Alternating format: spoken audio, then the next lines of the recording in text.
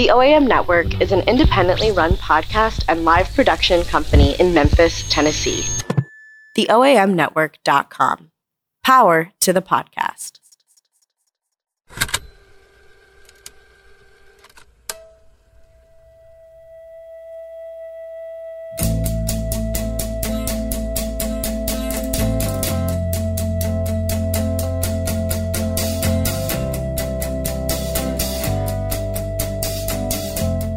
Welcome to The Permanent Record. I'm Josh Spickler, Executive Director of Just City. We're a nonprofit criminal justice reform organization in Memphis, Tennessee, and The Permanent Record is our podcast about that criminal justice system and how we can work together to make it work better for everyone. Women make up a growing percentage of the 2 million people currently in America's jails and prisons, and the implications of that trend are very troubling. They have an especially devastating impact on communities of color, which are already reeling from generations of mass incarceration among men. Our guest today has devoted the last 28 years of her life to help women in our community get home with the tools and resources they need so they don't go back to prison. Pat Culp founded and directs WEBS, Women Empowered to Become Self-Sufficient. We invited her in to discuss what inspires her, what motivates her to keep going, and how prison is different for women versus men.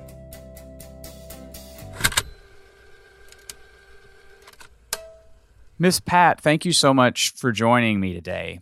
I want to talk to you some about your work at WEBS, but first I want folks to understand how you got involved and how long you've been involved inside prisons. Tell us about how you began to do this work. Actually, my beginning started because my son was incarcerated, and visiting him and being a Sunday school teacher, I saw some things that needed to be done for incarcerated individuals. So I called together a group of friends who had like interests, and we came up with the ministry. Initially, we called it Circle of Love.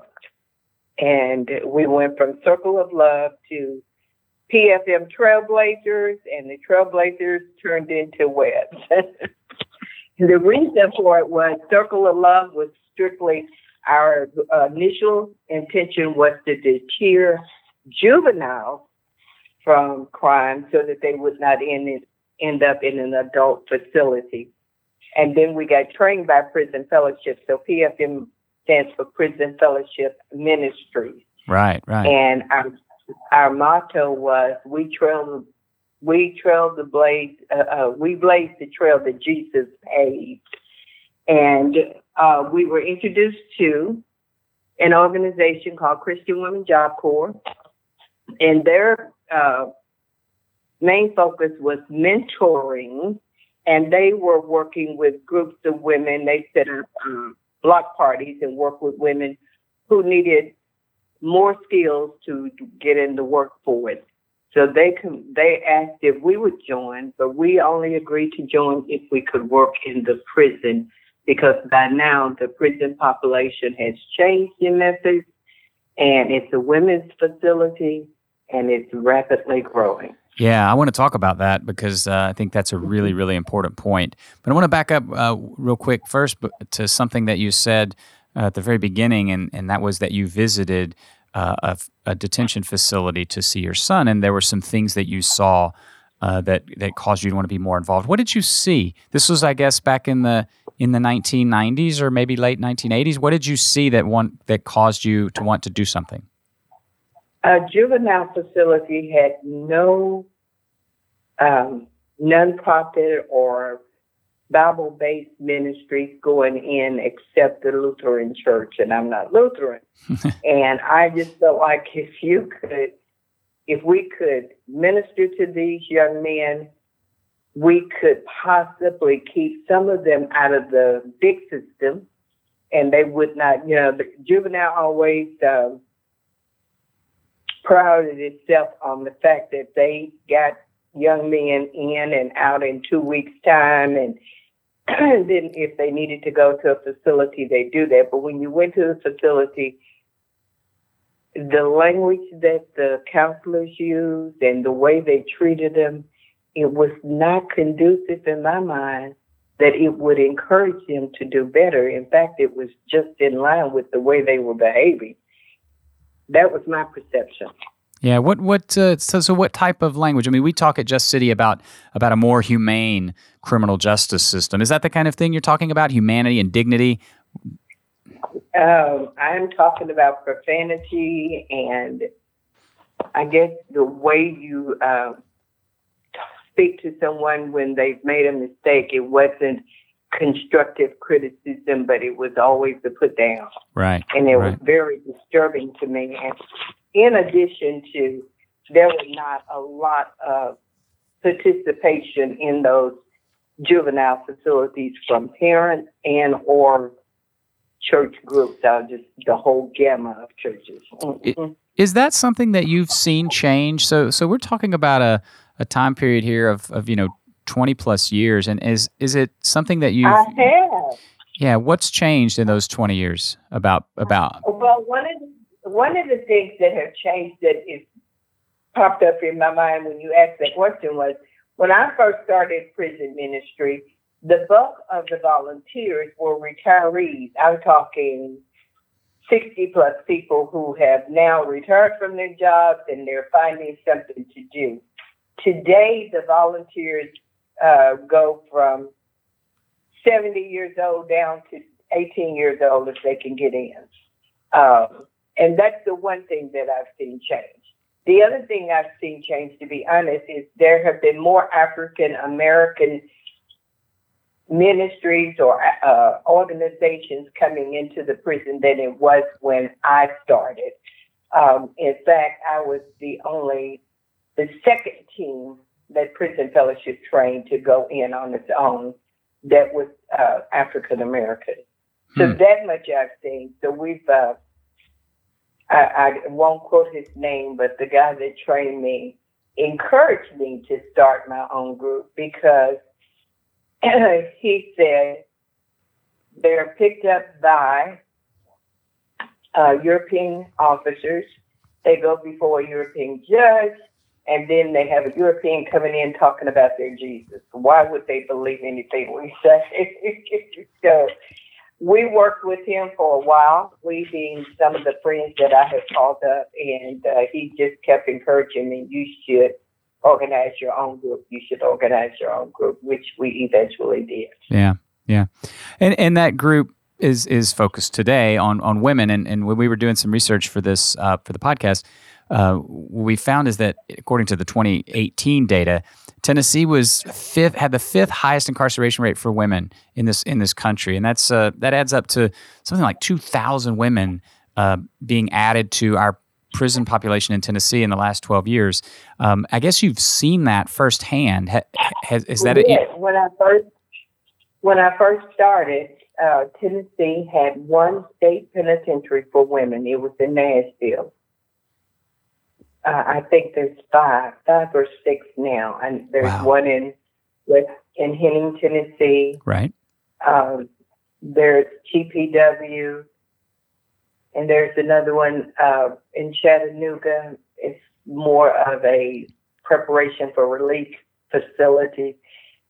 There's another one somewhere in Tennessee that I can't ever remember the name of, but it's out in the country somewhere. Yeah. But I think there's four to six women facilities.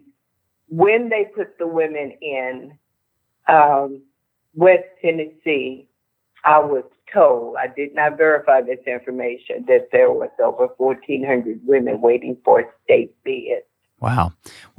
So you work with women very closely, I know. And so what is your take on that? What is your opinion on why we've had such an alarming rate of growth for women in our prisons in Tennessee?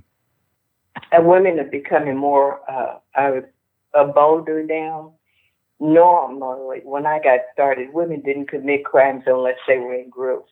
Now they're doing individual things. And one of the driving forces, and there was an article I read years ago by nurses, is women who have been in abuse generally come out and end up on some kind of drug, and then that drug need drives them to crime. So a lot of it is drug related. some of it is domestic violence reaction. That's what I call it. It's like I've been in this abusive relationship for a long time. I'm tired, and my mom always said to me, a scared blow is a death blow. And we have lots of women coming in because they've injured their significant other, whether that be a spouse or a boyfriend or whatever, or taking the charges for a spouse or boyfriend who would have 3 strikes. Wow. So there's, yeah. What do you think, though? What's the impact? I mean, you've worked, it sounds like, mostly in Shelby County and Memphis, and I'd love to hear what you think about the impact that having that many more women incarcerated has had on the communities from which these women come. What does it mean to our town, to Memphis, when we are locking women up at an increasing rate? It means that we're going to have more children unnurtured and possibly go angry and going down the same path or a different path of crime than their mothers, because the mothers are not there to nurture them or direct them in their lives. And most of these women coming in, they're young women, and they haven't had a lot of direction, which was very surprising to me, because I just thought everybody's mama was like my mama. You know? And so I found out that I'm like, there's no way I could have been on the street at 14 years old. If I had been, it would have been because I was dead, because my mom would not allow that, you know. But many of them have been abused. So abusers become abusers. Abused people become abusers. And many of them low self-esteem. So what do? When you take the mom out of the house and you give the children to the grandmother, she's kind of mellowed because she's already raised her set of children and she's tired. And so you have children who are very rebellious, and then the children have so much more, not experiences, but what word am I looking for? Are you looking for distraction? Go ahead. Yeah, trauma maybe too, right? They do. They go through trauma, but they also are exposed to so much more than we were as children. You know, we were in and played and rolled in the dirt, but children now see all kinds of crime on TV, and some of them think they're smart enough to beat what they see. Oh, I would have done this. And so here we have these rebellious children. I have a young lady who's out right now, and she has 3 boys, and her oldest is doing good, and her youngest is okay.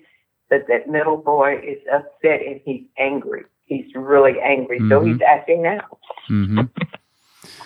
Yeah, and so many of the things you're talking about with families and with the women that you work with themselves are, these are, issues of addiction and issues of mental health, and not mental health in the way of illness, but just in the way that we deal with other human beings. And so, exactly. And you've hinted at this, but I want to talk now about what WEBS is doing, what WEBS stands for. Tell us that, and then tell us how you go in and meet women where they are in the prison, and what you try to give them, and how you try to be there for them, and what difference can that make? Well, first of all, WEB stands for Women Empowered to Become Self-Sufficient. So our main goal is to give women a hand up and not a handout. Mm-hmm. So many of the women who come into prison, and this blows me away as well, have not completed high school. Mm-hmm. And there's no reason for that in this day and age. But they dropped out of school. So what I did was 10 years or more ago, I was at a mission fair, and I met a young lady, and she did training for corporate Memphis or corporate anywhere. Anyway, I got her to write a specific program just for incarcerated women. And we talked about what I saw that they needed. So we've gone through several things. Christian Women Job Corps, which is the Southern Baptist Association organization, focuses on mentoring. So we go in and we do one-on-one mentoring. We go in with our program that was customized for us called Journey to Success. And Journey to Success has 3 stages. The first is all about life skills, job skills, and how to handle conflict. And it's about 6 months long. And so the women literally have to interview to get in this program, because we did have a grant to do it at one point. We don't now, but we did. And we paid somebody to go in and spend 3 hours with these ladies, helping them learn how to build their vocabulary, helping them learn how to interview, helping them learn how to write resumes, what to do in conflict resolution. Mm-hmm. And now we do it I have teachers who do it free, but that's our main program. And then the second stage is to help them with the basic computer skills. And the third stage is financial peace, that teaches them how to budget and be prepared. At one given time, we had a cake decorating class here in Memphis, and that was giving them a skill that they could actually market when they got out of prison. Right. I'd love to see it happen again, but my teacher moved to Texas. Uh-oh. Well, I have an 11-year-old who's not bad at decorating cakes. Maybe we can get him out there someday. Exactly. And I think that's our main goal, is to help them identify what their skill level is, if they even know. Many of them haven't even worked. They've been on drugs since they were early teenagers. And I'm like, that's hard for me. But the way that I got them, I started off and I started a Bible study class, and I taught one student for a year. I went every Wednesday, just myself and that one student. One-on-one. Word of mouth got out, and the next year I had 8 students, and word of mouth got out, and the next year I had over 40 students. I had to split the class up with another young lady, because that's just too many people.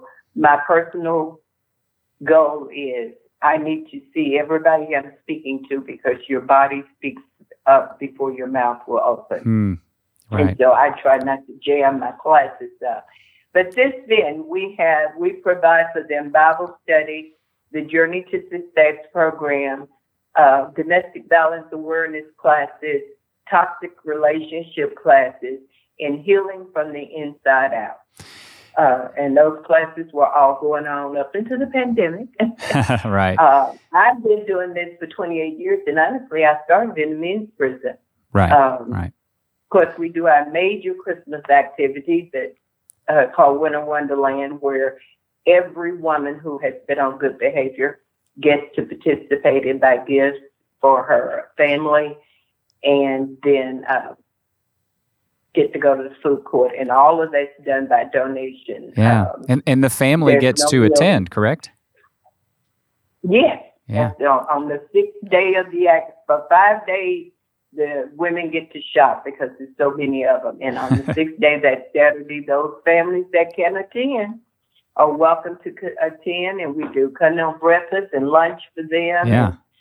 And we tear everything down and start all over for the next year. Right. Well, I want to talk about that again at the end, because I think that's a way that maybe people can get involved. But we'll talk about that. One thing that you've talked about individuals, specific women that you've mentored, that you've worked with. I wonder if you can share a story with us about how all this looks from one person's perspective, a woman that you maybe met and now is in a very different place in her life. And if you can tell us kind of a little bit about that and how that looked. Actually, in 2020, I have about 4 ladies who are in a very different place. My biggest challenge was, are we calling names? It's up to you. I mean, privacy is important. You can change names, or you can just refer to them as people that you've worked with. Well, I think you're familiar with Nora Jackson. Yes, ma'am.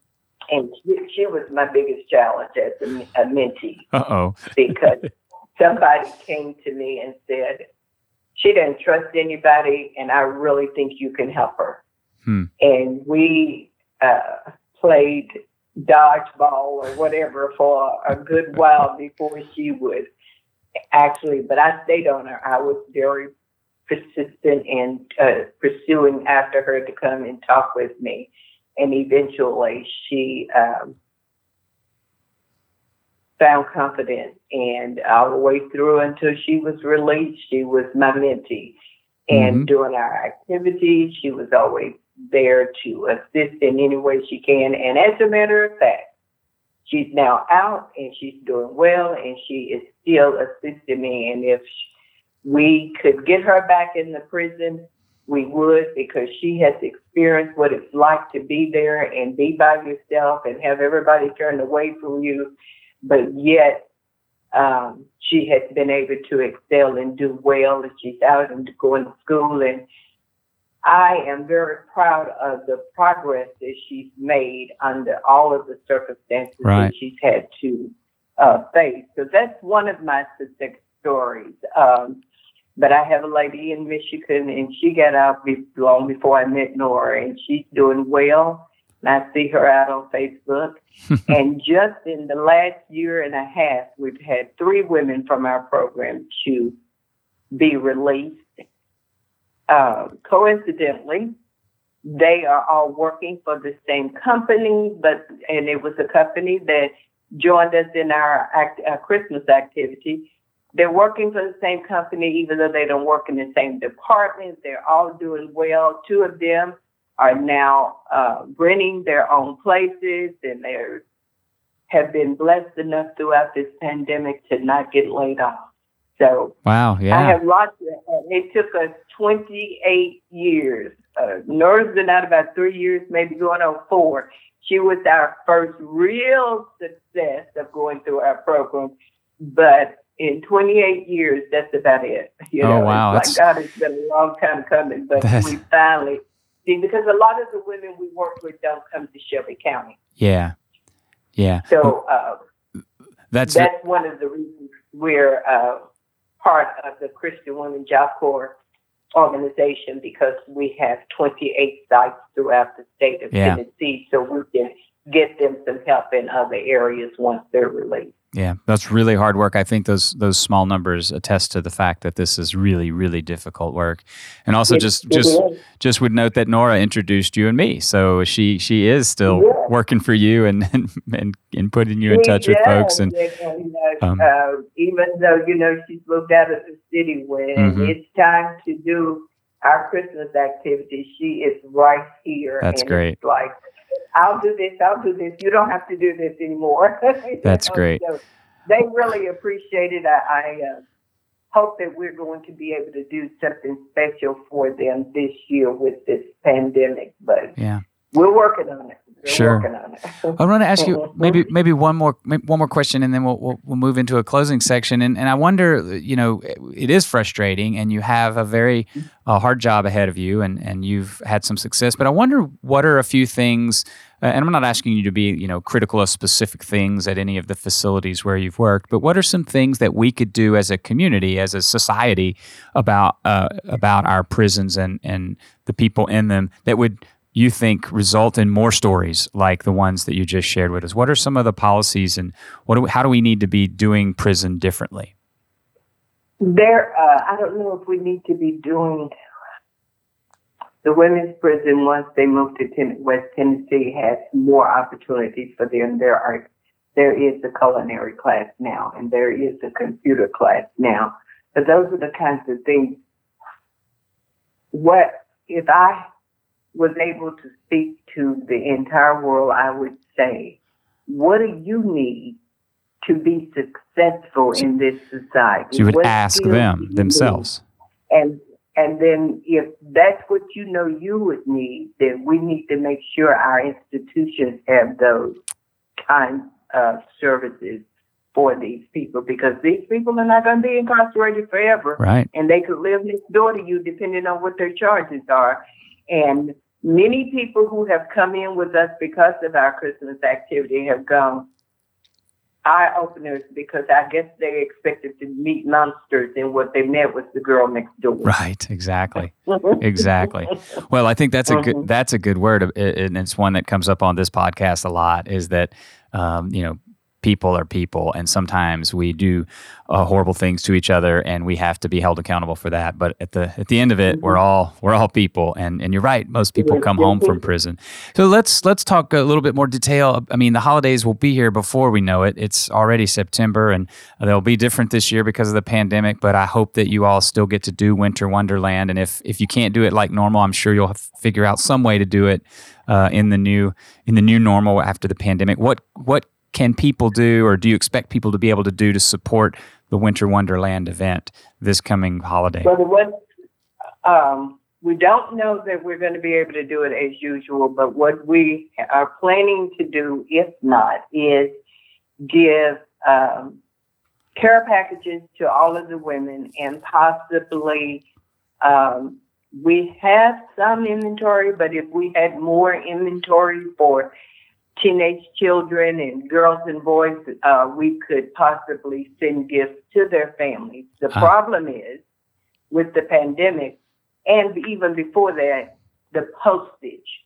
Postage can run very, very high for shipping gifts. So we may, we're still tossing that around, and the institution is tough because we don't want anybody to be disappointed. Right. But we do know that what we're going to do is do snack packages for all of the women incarcerated. And we would love to have donations of cookies or peanut butter crackers or whatever kind of crackers, individual chip bags, candy,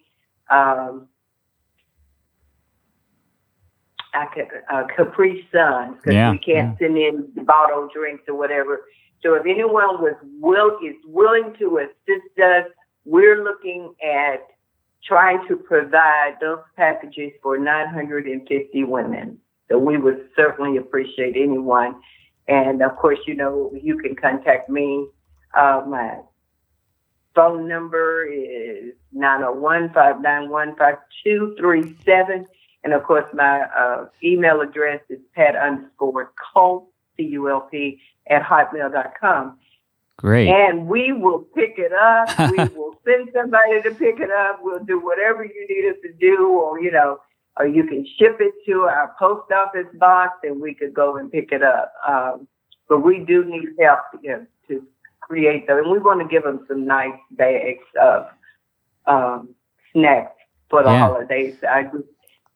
Go ahead. Well, we'll include a link to your email address in the description of the show, and when we pass it out, and maybe you'll get some response, and some folks can help support that, because it sounds like you guys, despite the pandemic, are planning some things for the end of the year, and we'd love to try to support that. I do before we end our interview. A minute ago, I can't remember what you were talking about, but you mentioned your mom, and I noticed a little change in your voice. And I wonder, before we close, if you can just tell us a little something about your mom. I bet there's something that you can think of that folks listening to this podcast would like to hear. I don't know your mom. I'm just taking a risk here, but tell us about it. My mom passed away about 14 years ago, but she was only able to complete through 8th grade. But she was a fantastic nurturer. I mean, my daughter thinks that I'm that way. She was everybody's mom. Anything she ate, she could recreate, because she could taste all the spices in it, and my daughter picked that up, not me. But she was always one to tell me, good follows good. So whatever you do, she said, just because somebody is mean to you don't mean you should be mean. Good follows good. So you need to be careful to always try to do good by people. And years ago, my mom worked in private homes. She was a maid. And years ago, you could see maids on the street trying to catch the bus at night when she would have to babysit. And she'd stop the car and drive them home from wherever they needed to go, because my dad always provided for her a car, the family car. Mm-hmm. So she taught me how to give, because she gave so much. She may not have been the most educated woman, but she was the most giving woman you would ever meet. Wow. And that's what I remember about my mom. Well, I suspected as much, and it does sound like that that good followed good in this instance too. So thank you, Miss Pat, for the work you're doing, and thank you for joining us on The Permanent Record. We really enjoyed hearing from you. Thank you.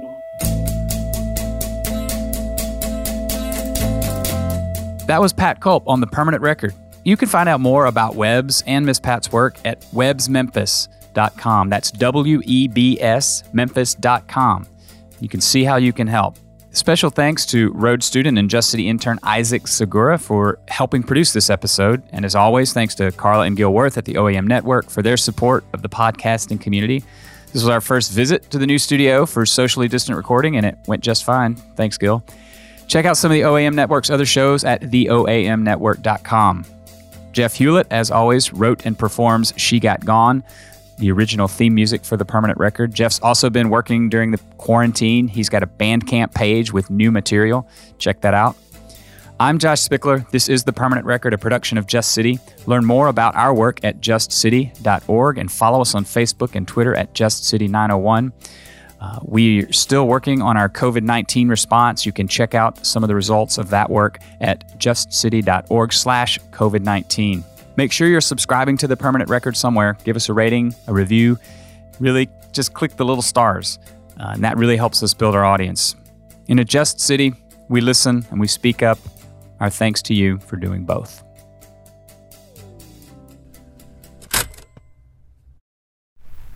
The OAM Network is an independently run podcast and live production company in Memphis, Tennessee. TheOAMNetwork.com. Power to the podcast.